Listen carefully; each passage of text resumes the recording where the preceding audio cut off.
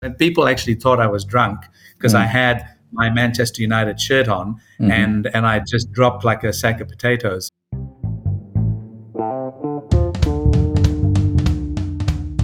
Welcome to Push to Be More with me, your host, Matt Edmondson. This is a show that talks about the stuff that makes life work.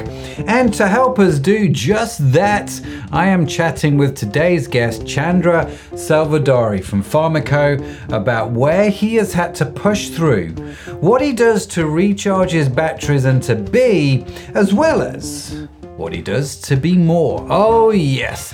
Now the show notes and transcript from my conversation with Chandra are available on our website pushtobemore.com. On our website you can also sign up for our newsletter, and each week we will email you these links along with the notes and the links from the show automatically direct to your inbox, totally free. That's amazing. Oh yes. Now this episode is brought to you by Orion Media, which helps entrepreneurs and business leaders set up and run their own successful podcast. Chandra, you know what? I have found running my own podcast to be really rewarding. It opens doors to amazing people like nothing else I have seen. I have built networks, made friends, had a platform to champion my customers, my team, and my suppliers. And I think just about any entrepreneur or business leader should have a podcast because it's had such a huge impact on my own business. Now, of course, this sounds great in theory, but in reality, there is the whole problem of setup, distribution, getting the tech right, knowing what the right podcast strategy is. I mean, the list goes on. You see, as we've all come to learn on this podcast, I love to talk. Yes, I do. But I'm not a big fan of all that other stuff. So Orion Media takes it all off my plate. I do what I'm good at, and they brilliantly take care of the rest. So if you're wondering if podcasting is a good marketing strategy for your business, do connect with them at orionmedia.com. That's AURION media.com. And of course, the links will be in the show notes if you have those as well. Oh, yes. Now, let me tell you about Chandra. Chandra is a seasoned business executive with a strong background in international pharma and medtech businesses. He is the MD of Pharmaco, a company that is here to improve lives by delivering exceptional healthcare products which make a profound difference to people's health and well-being. He is known for his strategic thinking combined with a tactical approach to drive business results. He is incredible with things like team motivation, collaboration, and communication skills at all levels of the organization. And if that is not enough, he's just a top bloke, has a beautiful family, and loves to drive old Jags. Oh, yes, he does. So what's there not to love about him? Chandra, the legend, welcome to Push to Be More. Great to have you on the podcast, man. Great that you're here. Thanks for joining me. Thanks very much, Matt. I'm not sure I'm a legend, probably in my own lifetime, but lovely to be on the podcast, mate. Thank you so much for asking me on. Oh, no, mate, I've been looking forward to this conversation because it's fair to say that you and I, over the last few years, have got to become quite good friends, and we have quite regular conversations and catch-ups thanks to the power of Zoom. And so I've been looking forward to this sort of the podcast format where I get to direct the questions a little bit more, which is going to be great. So Chandra's wife is called Amanda. She has sent me a list of questions to ask him live here on the podcast. No, she hasn't really, before you start sweating. So you're in New Zealand, right? And so how's life in New Zealand? It's winter here in the UK. It's summer for you. How's it all going?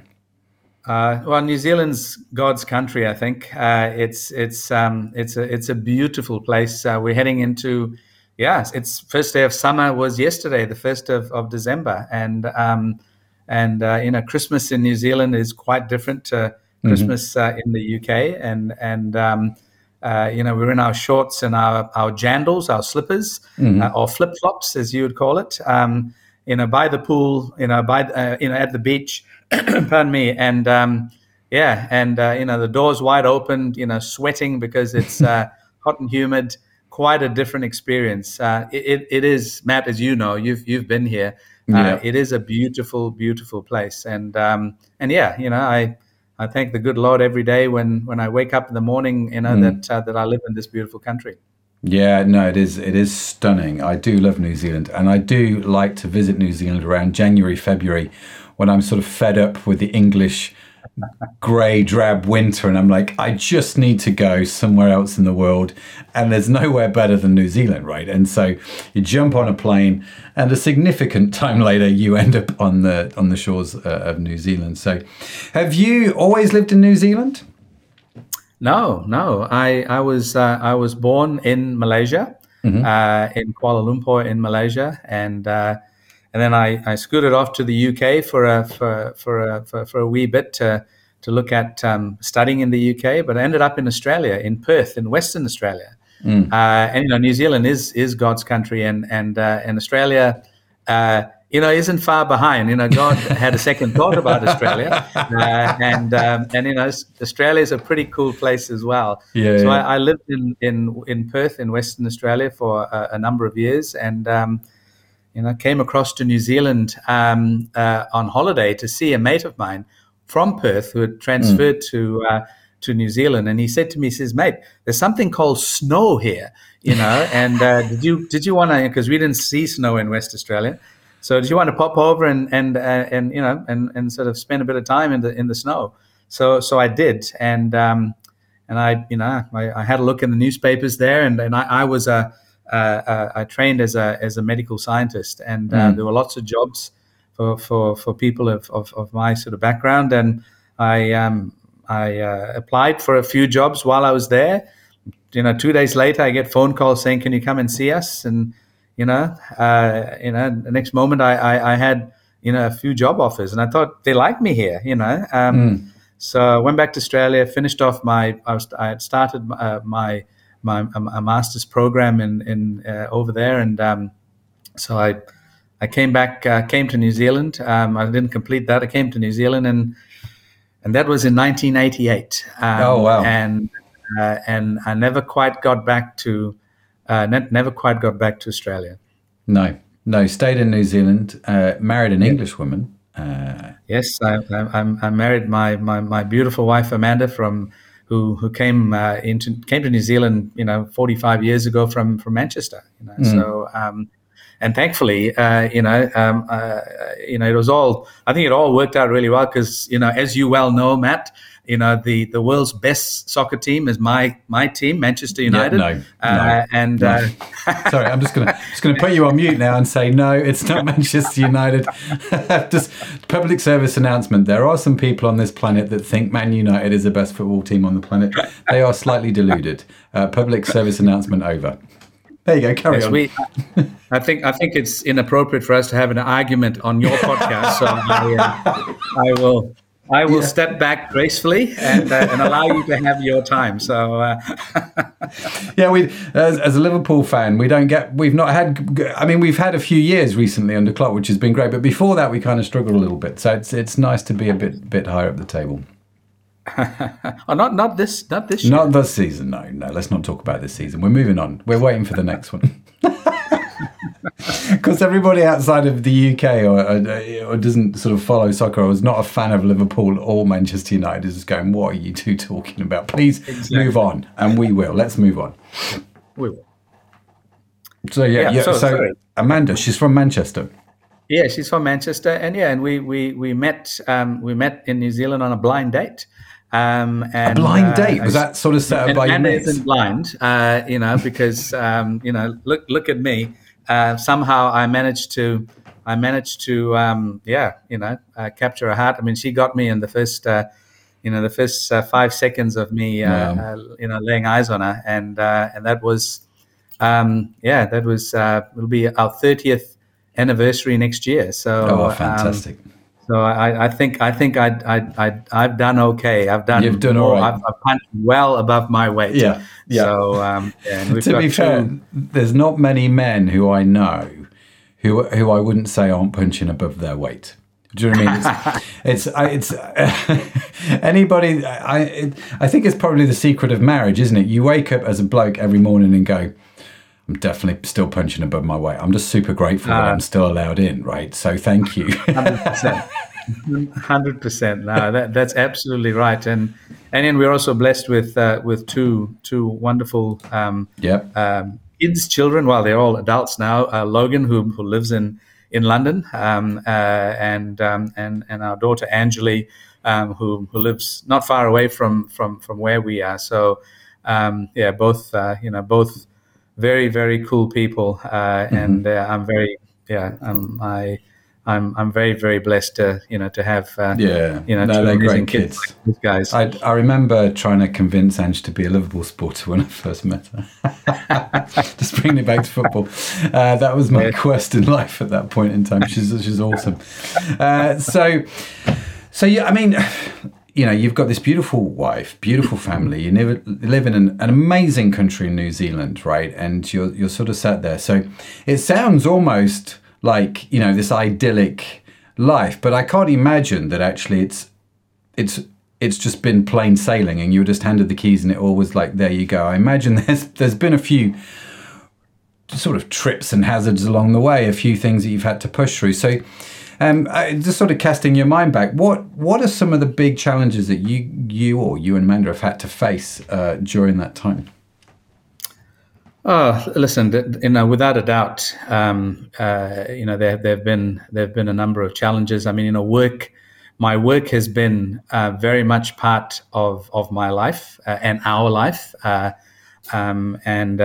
we've I think Amanda's had to adjust, to me because I do throw myself into my work. That's another thing which I'm very blessed with. I love what I do, and I believe that what I do is something that does make a difference. If not, why would you do it?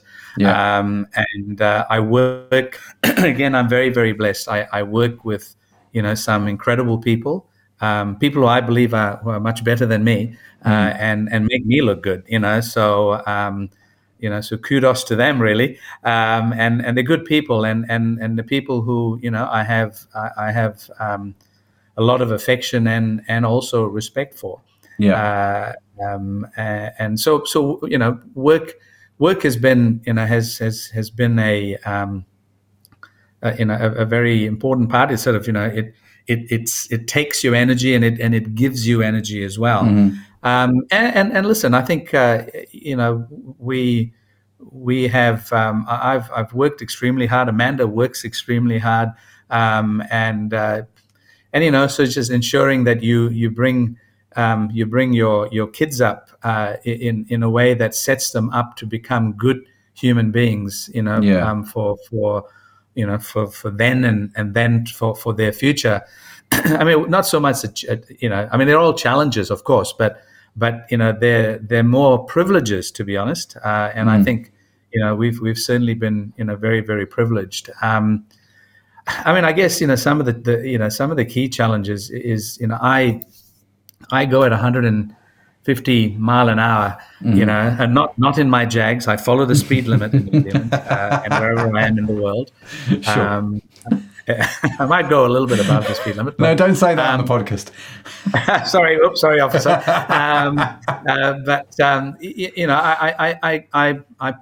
I push hard when I'm working, because again, you've got to do the best you can do. You can't do it in half measures.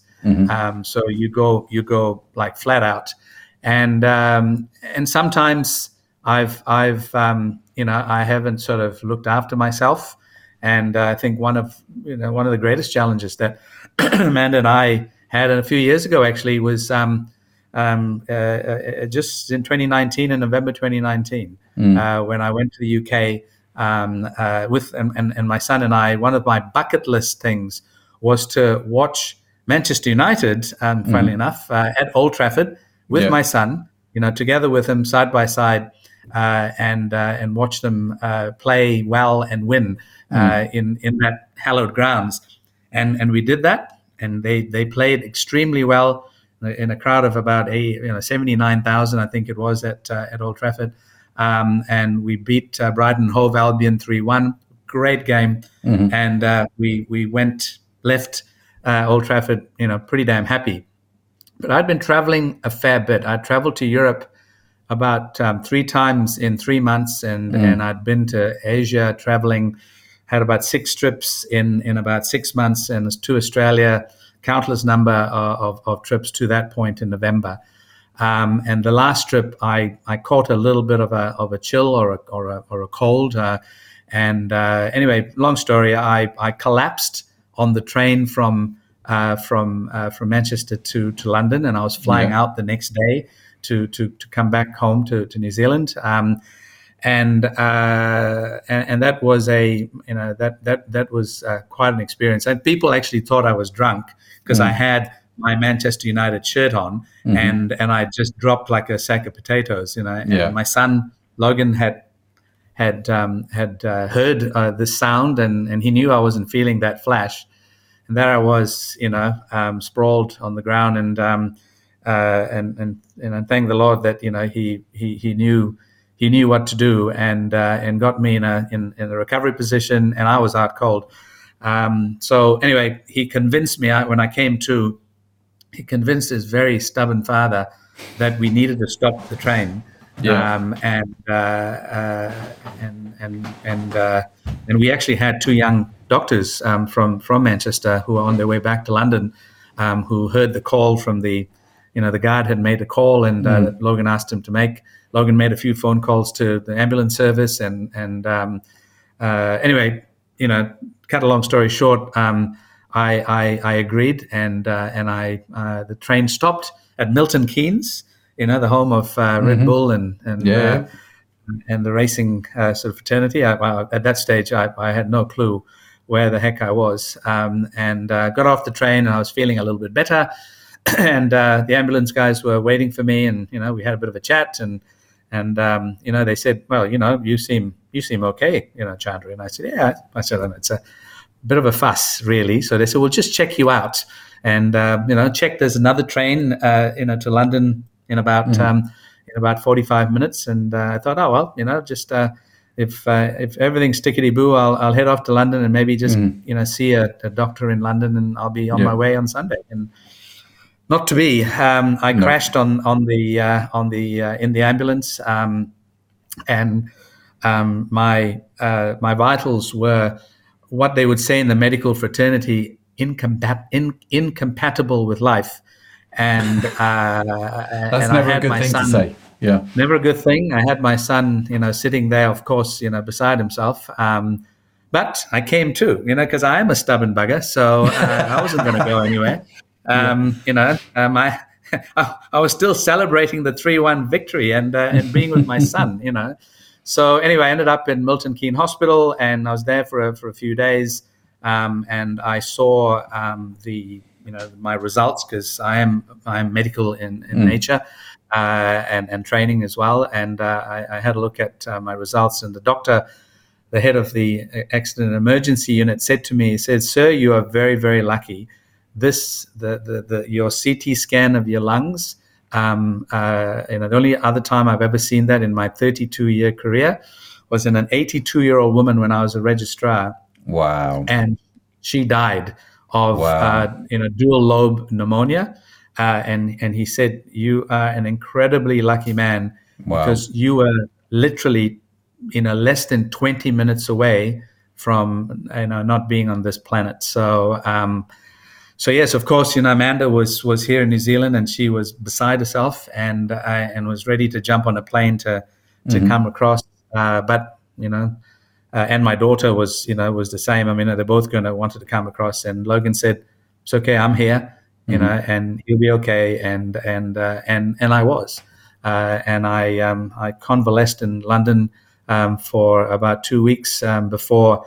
I was ready to jump on the plane, to have the trip back to New Zealand, and then I came back home. So I think that over 30 years, it doesn't sound like, and there's been a few other challenges which I think in some ways pale in significance. So not many of them are life and death, right? Correct. Yeah. So yeah. I mean, listen, it's sort of. People have asked me, has it changed me? And do I still travel at 150 mile an hour? I do. That hasn't changed, but I am constantly just checking my rear view vision mirror. I'm checking for things in front of me, and I will slow down. If I see a police officer on the side of the road, or I will slow down if there are hazards ahead. So I'm a lot more conscious of my surroundings, and I'm also very conscious that I don't think you get second chances. So I'm taking better care of myself. Yeah. Well, I was going to say, I mean, it's interesting, isn't it? When you have these kind of experiences, does it change you, or does it just change you for a bit? It's that kind of, the classic one is the guy who's seriously overweight due to poor diet or smoking, has a heart attack, is pulled around, has a stent put in or whatever, and is given a second chance at life. You go around their house 3 months later and they're still eating all crap food or still smoking the cigarettes. They can't seem to, and it's interesting, isn't it, how these sort of near-death experiences, some people it does change, some people it doesn't. And I think it's good that you've learned the lessons from it, right? And I'm curious, how is Amanda, your wife, now treating you when you are flying at 150 miles an hour, given that has happened? Because I imagine she doesn't let you get away with as much, right? I think she throws the spikes down, to flatten my tires. Oh no, listen, I think Amanda knows that she knows that I sustain myself as well in the way I do things, and but she is a voice that I listen to, of course, and and she makes me make promises, which I keep now. That I'm going to take time to, as my sister has said to me for many, many, many years, try and slow down, stop to smell the roses. And I've often said, oh yeah, I'll do that. But actually now I do, Matt. And I think when we met in Bristol a few weeks ago, I mean, for me that was very, very important, because I was dead keen to see you, and so I'm taking some steps to just to slow down a bit, just keep just take a check, make sure I'm fit, and don't take any chances. And that's probably the different thing, because in the past I would just go flat out, and sort of to heck with anything else, just get out of my way, I'm coming, sort of thing. But now I kind of just slow down to just check things before I move forward. Then I go as hard as I can. Yeah. So this desire to sort of push really hard, to go as hard as you can, is that something that you learned, say, from watching, I don't know, your dad, or is that something you've had to sort of learn over time? How has that come about for you? Actually, it came about from another near-death experience. Actually, when I was about 6 years old, when I was riding my bicycle in Malaysia, when I was a little boy, not far away from home, and there was a guy in a car who drove very erratically and didn't hit me, but I swerved to avoid him, and I fell into a big drain. And in Malaysia, they're quite large drains. They're quite they're cavernous because there's a lot of water that sort of moves. And I went actually leg first into this drain, smacked my foot on the side. There were bricks jutting out, and cut myself. And I was sort of dazed for a bit. So I managed to climb out of the drain and went home. And mum, my wonderful mum, cleaned my wound, and it seemed to be fine. But a few days on, it became quite septic, and I ended up in hospital, a very, very, very sick puppy, and mum and dad were obviously very, very, very concerned, and the orthopedic surgeon in the hospital, that particular hospital in Malaysia, told mum and dad that they had to amputate my right leg because if they didn't do that, the infection has spread to all parts of my body. I was septicemic is the term, and that I didn't have too much time, and if they didn't take my leg, I would die. And so and my dad was a great guy. That's almost a story for another podcast. He was a wonderful man, very articulate, very smart, and in his own way, a very driven sort of man as well, who loved his family unreservedly. And he said, I told him, I grabbed him by his hands, and I said to him, Papa, please don't let them take my leg, because I don't know if I would be able to carry on. And that was a 6-year-old kid telling his dad. And so anyway, mum and dad, then they're deeply spiritual people as well, and they seek solace to find if they can get some help. And anyway, a friend of the families, who was an orthopedic surgeon in another hospital, heard about this and spoke to mum and dad and said, is it okay if I went to see him? He came into the hospital. He took one good look at me, and he said, I think I can do better. Wow. And so mum and dad made the decision to take me out of the hospital, and the surgeon in the hospital said to mum and dad that if you take him out of here, he will die. And my dad asked the surgeon, if I left him here, can you guarantee he will live? Wow. And it didn't wait for the answer. And anyway, I went across to the other hospital, and this wonderful man, Professor Bala was his name, who unfortunately, sadly passed away a couple of years ago. And he saved my life, without a doubt. But his greatest regret was that he couldn't save the shape of my foot. So I have a rather, as we would say, gnarly right foot. It's not the most beautiful thing in the world, but it's kept me on my feet. Playing football, playing cricket, playing Australian rules, playing squash, boxing. It hasn't stopped me one jot.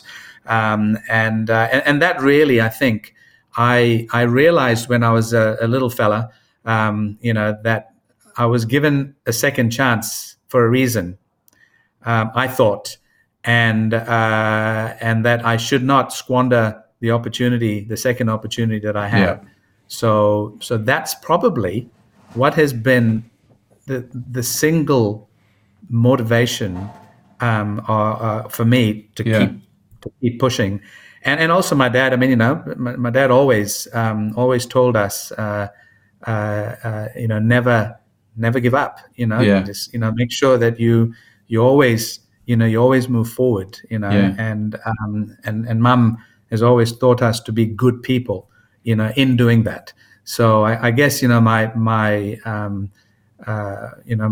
family's, my parental sort of motivation, and my brother and my older brother and my older sister, have also are very supportive and wonderful people as well. So I guess that's been the, when you nearly sort of, end your journey before you start, it gives you the motivation to push. So that's really quite fascinating. So just to tell me again how old you were when this happened with your foot? I was about 6 years old.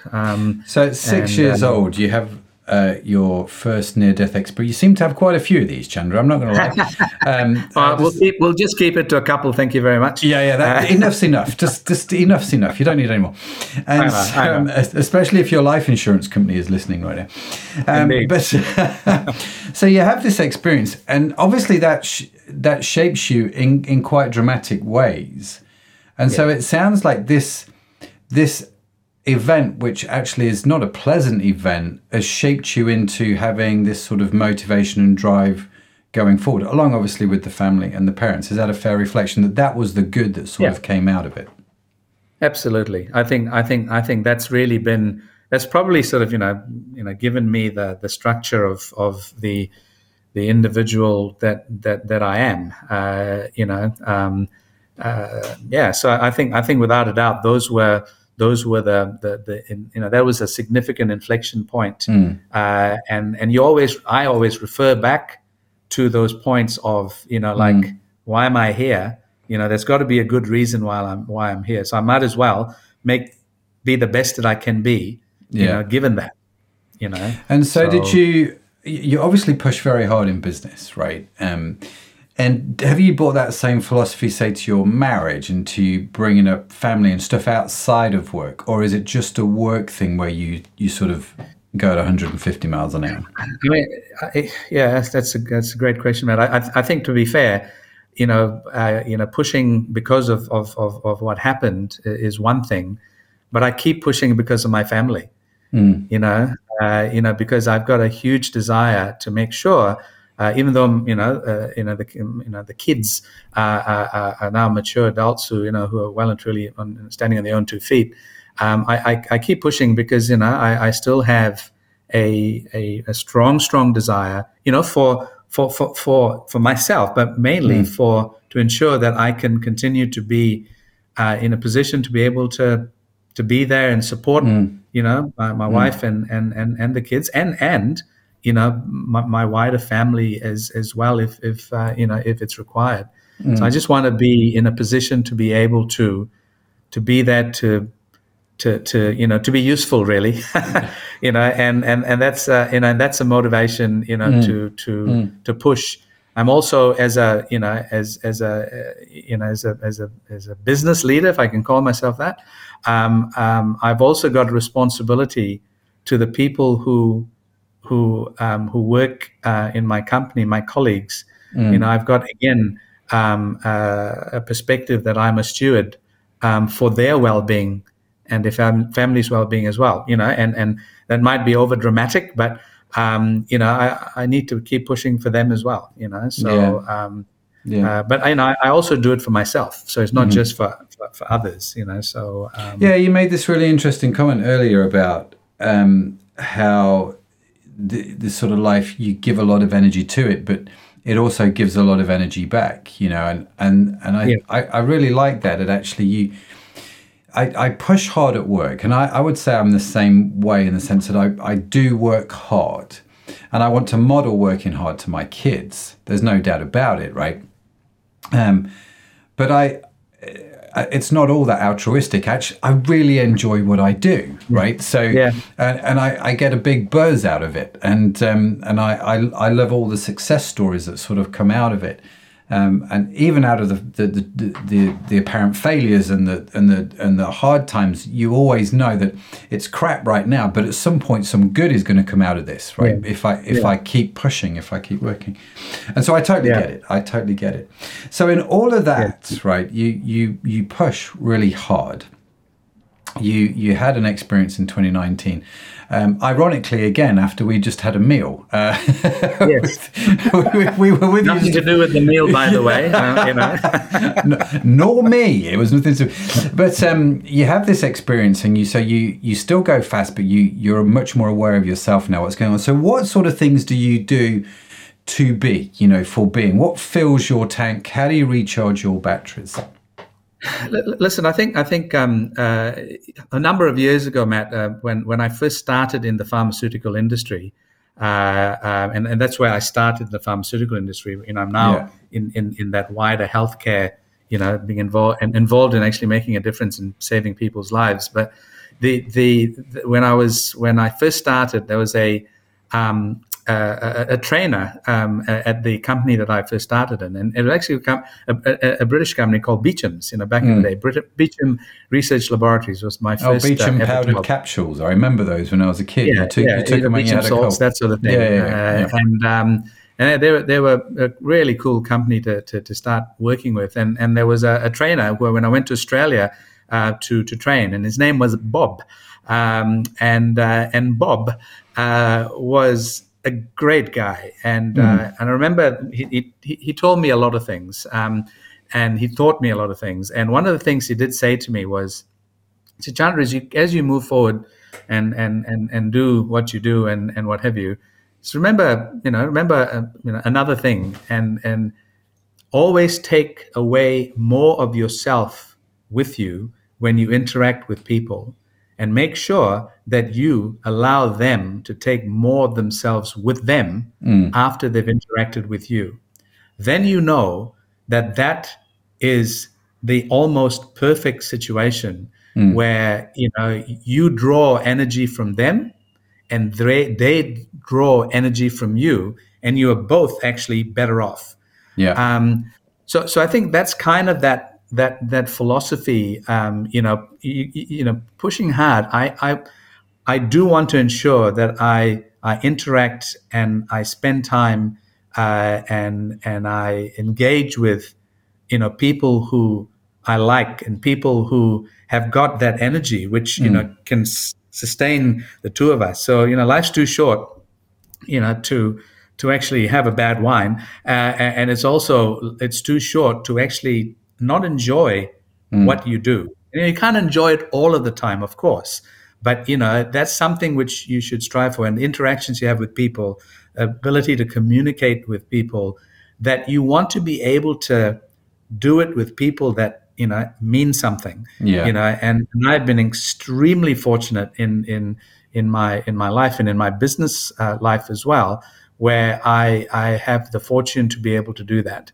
And sometimes you walk away from opportunities because you kind of know that it isn't the right fit. It's kind of not the right vibe. The vibe's all wrong. So that's kind of it's I think it's in some way, for me, it's kind of a simplistic way of expressing it, but I think that's kind of helps me push forward, because I'm interacting with awesome people, and people who I think are wow, I can learn so much from you, and by jingo, they for some crazy reason learn something from me, and like, I think that's pretty darn cool, really. That's really interesting, isn't it? That you get a lot of your energy and a lot of your sort of personal sort of tank filling, for want of a better expression, by being around people that actually charge you. Yep. And 100%. so and there is something really powerful about that, about how bad company corrupts good character. But if you get around great people, they just draw life out of you, isn't it? And people ask me on occasions, if you could go back in time and have a conversation with yourself, what would be some of the tips you would say? And you say to yourself really early on, who you hang out with matters. And it's going to matter a lot, right? Big time. And that's definitely the case with young people, and of course, they've got to learn, from that. But all you can do is actually guide them to say, listen, this is what you should do, and I think, that's, life's too short to actually associate yourself with people who don't matter, or who don't think you matter, why would you do that? Yeah. No, that's a really interesting thing. So tell us about the cars, because that's obviously something else you do to fill your wow, tank. that's a whole new podcast. Metaphorically. Listen, I've always enjoyed driving. I love driving. I used to ride motorcycles, when I lived in Australia, when I first came to New Zealand. So I was called a temporary Australian and a temporary New Zealander, because I rode motorcycles. I loved it. I just love that sort of feeling. Like, I love flying. It's kind of that movement, I guess. So I was going to get myself another motorcycle, and my kids, they were like, that ain't no go, you will not get a motorcycle. and okay, and then a very, very good friend of mine had a very serious accident on a motorcycle. He'd been riding for 35, 40 years. And he said to me, he goes, mate, I'm done. I'm out. You're on your own if you wanted to go and get a motorcycle. So I thought, well, it's not going to be a lot of fun if I didn't have my mates, riding with me. So we went to a car show. Amanda and I went to a car show. And the first group of cars that we saw was the MG Car Club, and I met with we spoke to this chap really lovely guy, and just he was very passionate about these MGs, and they, obviously they're cool looking cars, and literally, once I focus on something, nothing will stop me. So Amanda knew, so I said, okay, MG, roof down, wind in my hair, four wheels. I kind of meet the criteria that my family would be okay with, and I would be happy with it as well. So anyway, I looked around and I bought myself a lovely little 1964 MG midget, a little blue, lovely little thing. Yeah. I've been in it. Yeah, you've been in it. That's right. And then I not long after, actually, I caught the affliction, and I bought another MG. Another bug. An MGB Sportster. Yeah. So the midget was also a Sportster. MGB was a lot more powerful. British racing green, lovely car. Lovely. And then I've always wanted a Mark II Jag, because that's kind of like I've always wanted a cool car like that.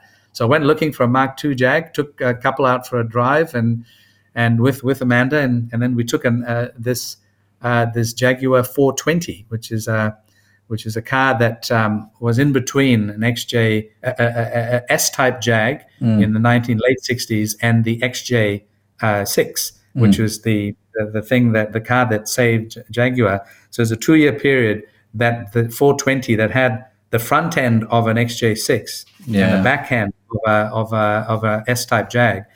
Lovely looking car. And so we took it out for a drive, and we both loved it. And Amanda loved it, I loved it, and so we bought that, an opalescent silver blue, it's called. And then I sold the midget, and Amanda said one car in, one car out, one car in, possibly. So I replaced that with an F-type Jag. Oh, wow. And I've got a Jag for which is my daily driver as well. So every week I get a chance to drive them. I drive them when I can every week to the office. On the weekends, I'm always in one of the other cars. This weekend we've got a wedding, and the 420 is going to be used as a wedding car. Fantastic. So that again it makes me feel good, and I know it's a material thing, but hey, I love driving, and it makes me feel good. So And these classic cars are assets now, aren't they? I mean, that's one of the ways to justify it. These things usually go up in value. It's an investment, surely. Yeah, I think I'm convinced it is. I'm not sure that's the case, and I was I'm also conscious of sustainability, and as a business we are looking, we're definitely sort of stepping into that space, and because we have to in the medical pharmaceuticals area. But so sustainability is really important, looking after our planet. And so I was sitting down next to a lawyer who's an environmental lawyer. And so I said, gee, I'm not the right kind of person. I've got, these old cars and I drive, the fossil fuel cars and whatnot. And she goes, actually, that meets the sustainability sort of principle, because what you're doing is you're sustaining a vehicle, and you're keeping it on the road. It obviously needs to meet certain standards to be on the road. Yeah. So in fact, you're meeting the sustainability standards. I nearly gave her a hug, because so I told her, I said, fantastic, so I'm holding on to that, I can tell you. No, you should, because this is one of the dilemmas you have with electric cars. You can say, well, they're more environmentally friendly, but is it more environmentally friendly to keep an old car on the road going than to try and scrap that so I can make way for my new electric car? It's not that straightforward. And so I totally get that. So Chandra, where do you where do you see growth in? What's the plan for the next few years? What are you wanting to sort of move into more? Right, listen, and growth is critical, right? So there's four elements that we look at, or I look at. The first one is actually organic growth. So whatever you've got, make sure that we can grow it. So that's a challenge for my colleagues, and I think we do pretty well. We grow year on year with the existing stuff that we've got. So we need to do that, and we need to do that really, really well. And we need to do it better than we did the year before, and try to do the best we can do. Secondly is, you've got existing partnerships. You've got partners that you have, multinational partners as we do. So what we want to do is we try and leverage off them. What else have you guys got? We're doing a good job for you, aren't we? Yeah. If we're not, we will do. But you've got other things in your portfolio which we are not responsible for now.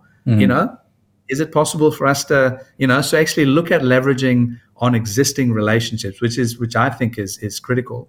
The third area is actually looking at new types of businesses. So, new businesses that you can bring on and plug into, the existing sort of range of business that you already have.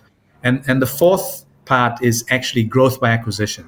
So looking at businesses that, that will complement or maybe set up a different aspect of your business for the future as well. So it's kind of just moving, extending, growing, and adding as you move forward. So that's kind of the strategy that we have, for growth, and that's exciting, because there's never a dull moment. There's always stuff going on, and you've got to be on. You've got to be on, and you've got to make sure you understand what's happening, and you've got to look at the opportunities. You've got to determine what they are, and then execute them. So it's kind of nuts, but it's actually fun, and that's kind of, I guess, that push, but in a very sort of structured and strategic sort of manner. Yeah, that's interesting, because I mean, one of the reasons I asked the question is that one of the things that I know about you and is that actually legacy is important for you, right? What you leave behind is important. So I'm just wondering, again, as you're talking about these sort of four attributes of growth and how you want growth, and and you're pushing, and I'm just wondering how much of that is a drive and a desire to leave legacy. Oh, listen, I think there's elements of that. I think you're on this planet, for a short period of time. You might as well do the best that you can be, and do the best that you can, and be the best that you can be, and that is a legacy in itself. And if your legacy can live on with the people who you surround yourself with, and in a work setting, if your legacy can live on in the people that your colleagues, and the people who come in the future, if you are remembered for the stuff that has happened, and if someone can pick that up and do better, I think that's great. I mean, it's not about you, but it's about what you've done. And I think that's really important.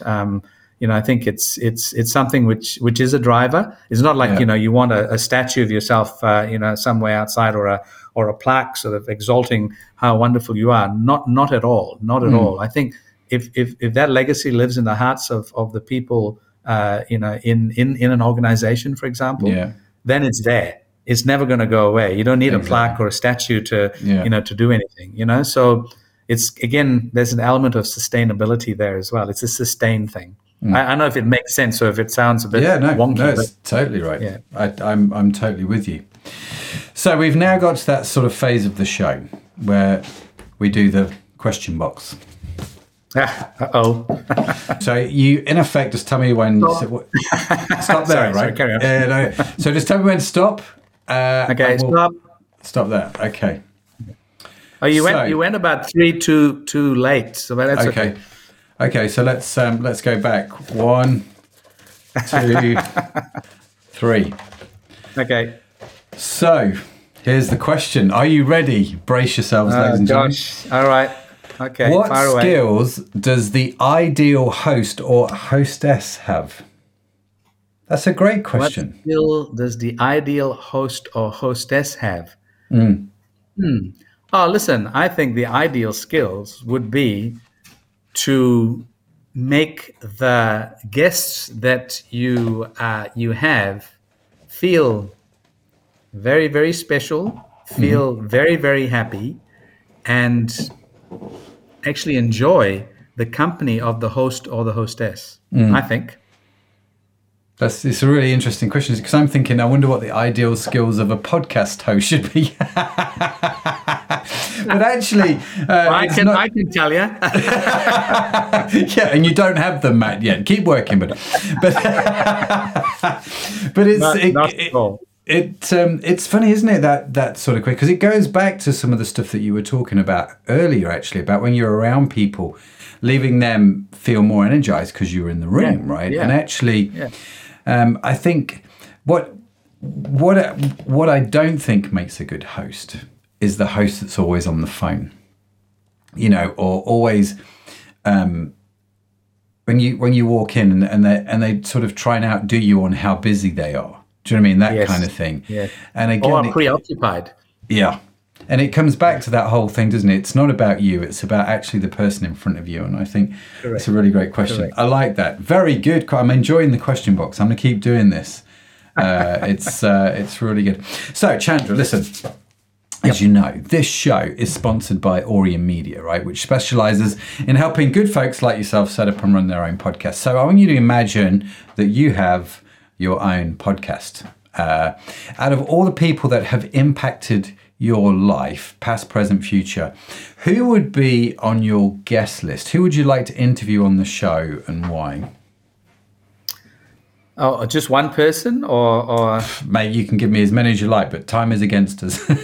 I know. Hey, listen, I would like. I'd like to interview my dad. Okay. And just just ask him about. And I've he's written a book. I've read his book, but I'd love for him to sort of talk to me.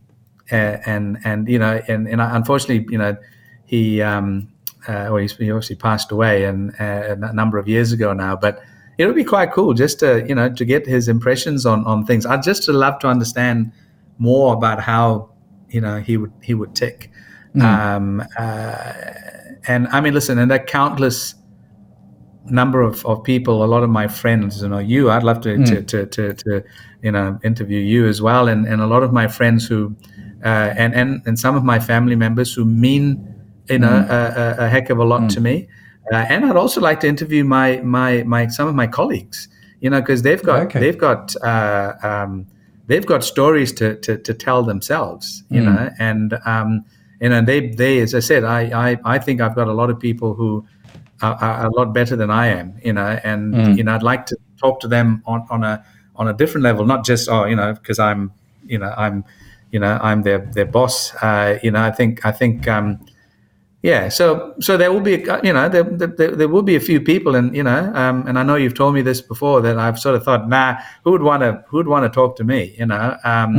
I think there may be more than one. I think that's something to you've kind of opened my mind up to the concept, and maybe that's a 2023 initiative that you and I will be talking about a little bit more. Well, you never know. But I just think it's a really interesting question when you say, who have you impacted your life, and who would you... So if you've got this podcast and you can have anyone that's impacted your life, who will you have on? I think it's just a really insightful question. And the fact you went straight to your dad first, if I put down in my notes, who do I think Chandra is going to say in this? I don't know you exceptionally well, but I know you well, and I put your dad. I kind of try and preempt. I said, I bet you he mentions his dad. And part of the reason why I thought this is because... I hate to be predictable. Well, part of the reason I thought this is because when we did a sort of our pre-call, as I like to call it, talking about the podcast, I said to you, I don't know if you remember, I asked you a question, what's your life's motto? And you said... Glory Beckons, and this was something that you were going to get tattooed on. I don't know if you've got the tattoo yet. It's coming. It's a coming. So tell people the link between this phrase, Glory Beckons, and your dad, because this was the reason why I put your dad down. Right. Well, listen, it's a photograph. My favorite my favorite photograph, my sister's favorite as well, to be honest, photograph of my dad, and it's him sitting on his armchair with his feet on a little in a stool, and with the newspaper opened. And I remember saying to him, I said, "Hey, Papa, can you just look up? I just want to take a photograph." And so I took the photo, and he and that whole sort of demeanor sort of kind of just, that's my dad, and isn't a very kindly face, reading the newspaper. But interestingly enough, in the back page of the newspaper, there was a headline that said "Glory Beckons." And that was actually related to the football, and I can't remember, which football team it was. It was more obviously Manchester United, obviously. But anyway, that has always struck me, and my dad always sort of talked about, doing the best you can be the best person you can be, and as my mum says as well. And so Glory Beckons actually is this holy grail, I guess. It's there. Glory Beckons. Just do stuff, do well, be a good person, and do the best you can be the best person you can be, because somewhere down the line, glory beckons. And what is that? I don't know. Maybe actually I'm in it right now. But glory does beckon. So it's kind of like that holy grail, I suppose. That maybe that's kind of what is another push. Incentive. Fantastic. Listen, Chandra, phenomenal. I just love the conversation, man, and it's been brilliant. And I'm sure people listening to the podcast agree with me. If people listening to the show do want to reach out, they do want to connect, what's the best way for them to get a hold of you? All right, listen, they can try and link in with me on LinkedIn, or they can email me. So that's Chandra, CHANDRA .Salvadurai, SELVADURAI @Pharmaco. That's PHARMACO.co.nz. Fantastic. We will, of course, link to Chandra's email and LinkedIn profile in the show notes, which will be available on the website, along with a transcript. You can get them for free at pushtobemore.com, or if you've signed up to the newsletter, they will come direct to your inbox. Chandra, thank you so much for joining me on the podcast, bud. I dare say this will be the first of quite a few conversations you and I have on this show. But yeah, it's been such good fun, man. Honestly, really enjoyed it. Thank you so much. No, thank you as well, Matt. As you know, I always enjoy our time together, and bless you, and thank you again for asking me on. Oh, no, you're a legend. So there you have it. What a great conversation. And he is a legend. Let's all agree he's a legend. Huge thanks to Chandra for joining me today. And also a big shout out to today's show sponsor, Orion Media. If you are wondering if you are wondering if podcasting is a good marketing strategy for your business, do connect with them at orionmedia.com. That's AURION media.com. We will, of course, link to them on the podcast website, which is pushtobemore.com. And you can either head to either website and follow the links and you'll find them. Do connect with them. Do say hello. Now, be sure to follow Push to Be More wherever you get your podcasts from, because we've got some more great conversations lined up and I don't want you to miss any of them. And in case no one has told you yet today, you are awesome. Yes, you are. It's just a burden you have to bear. Chandra has to bear it. I have to bear it. We just have to bear this burden of being awesome. So, Push to Be More is produced by Orion Media. You can find our entire archive of episodes on your favorite podcast app. The team, the amazing, wonderful team that makes this show possible is Sadaf Bain and Josh Catchpole, Estella Robin and Tim Johnson. The theme music was written by Josh Edmondson. And as I mentioned, if you'd like to read the transcript or show notes, head to the website pushtobemore.com, where you can also sign up for the weekly newsletter and get all of this good stuff direct to your inbox, totally free each and every week. That's it from me. That's it from Chandra. Thank you so much for joining us. Have a fantastic week. I'll see you next time. Bye for now. Bye for now.